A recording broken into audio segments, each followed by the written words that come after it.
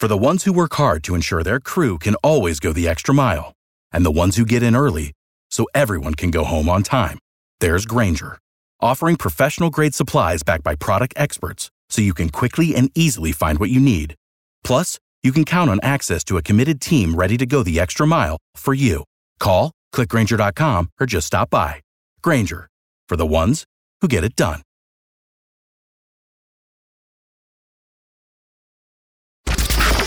It's the Morning Mess Recap Podcast from 95.1 WAPE. 95.1 WAPE, Jacksonville's #1 hit music station. It's the Big 8 Morning Mess. My name's Megan, here with Justin. Hi. Mark's on his sabbatical.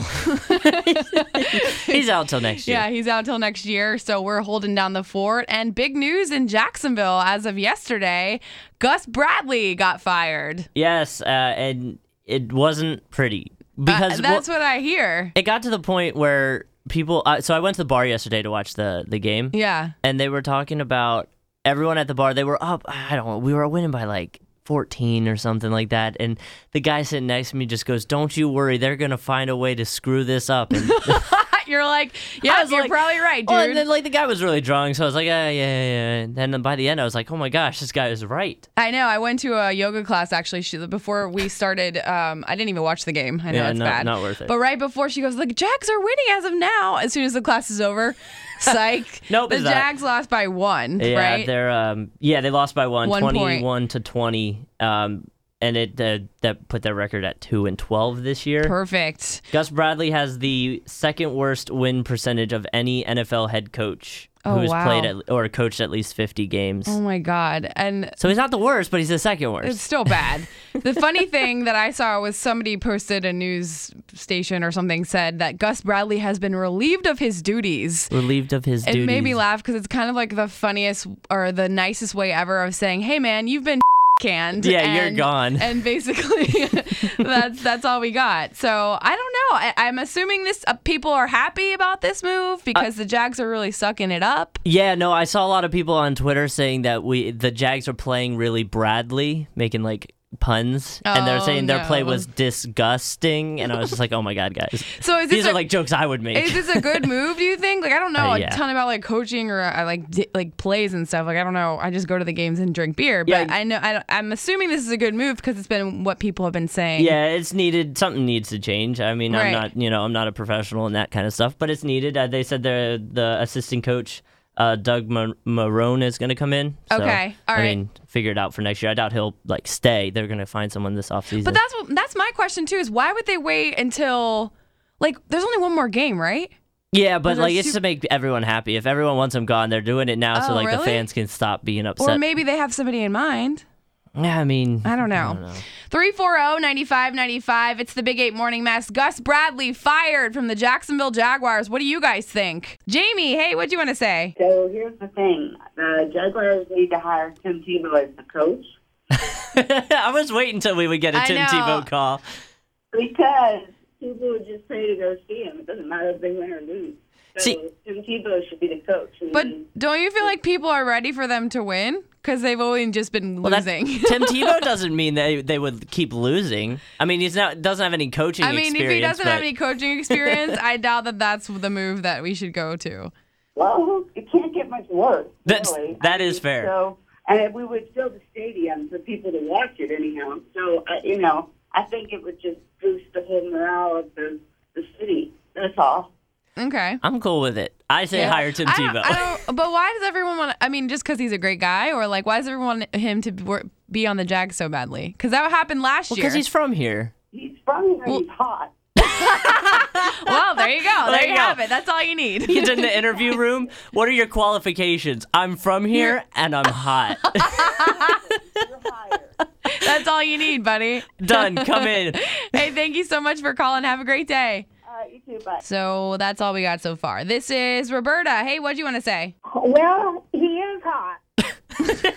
This turned into a Tebow's hot Nobody segment. cares about Gus Bradley. Everybody just cares about Tim Tebow being hot.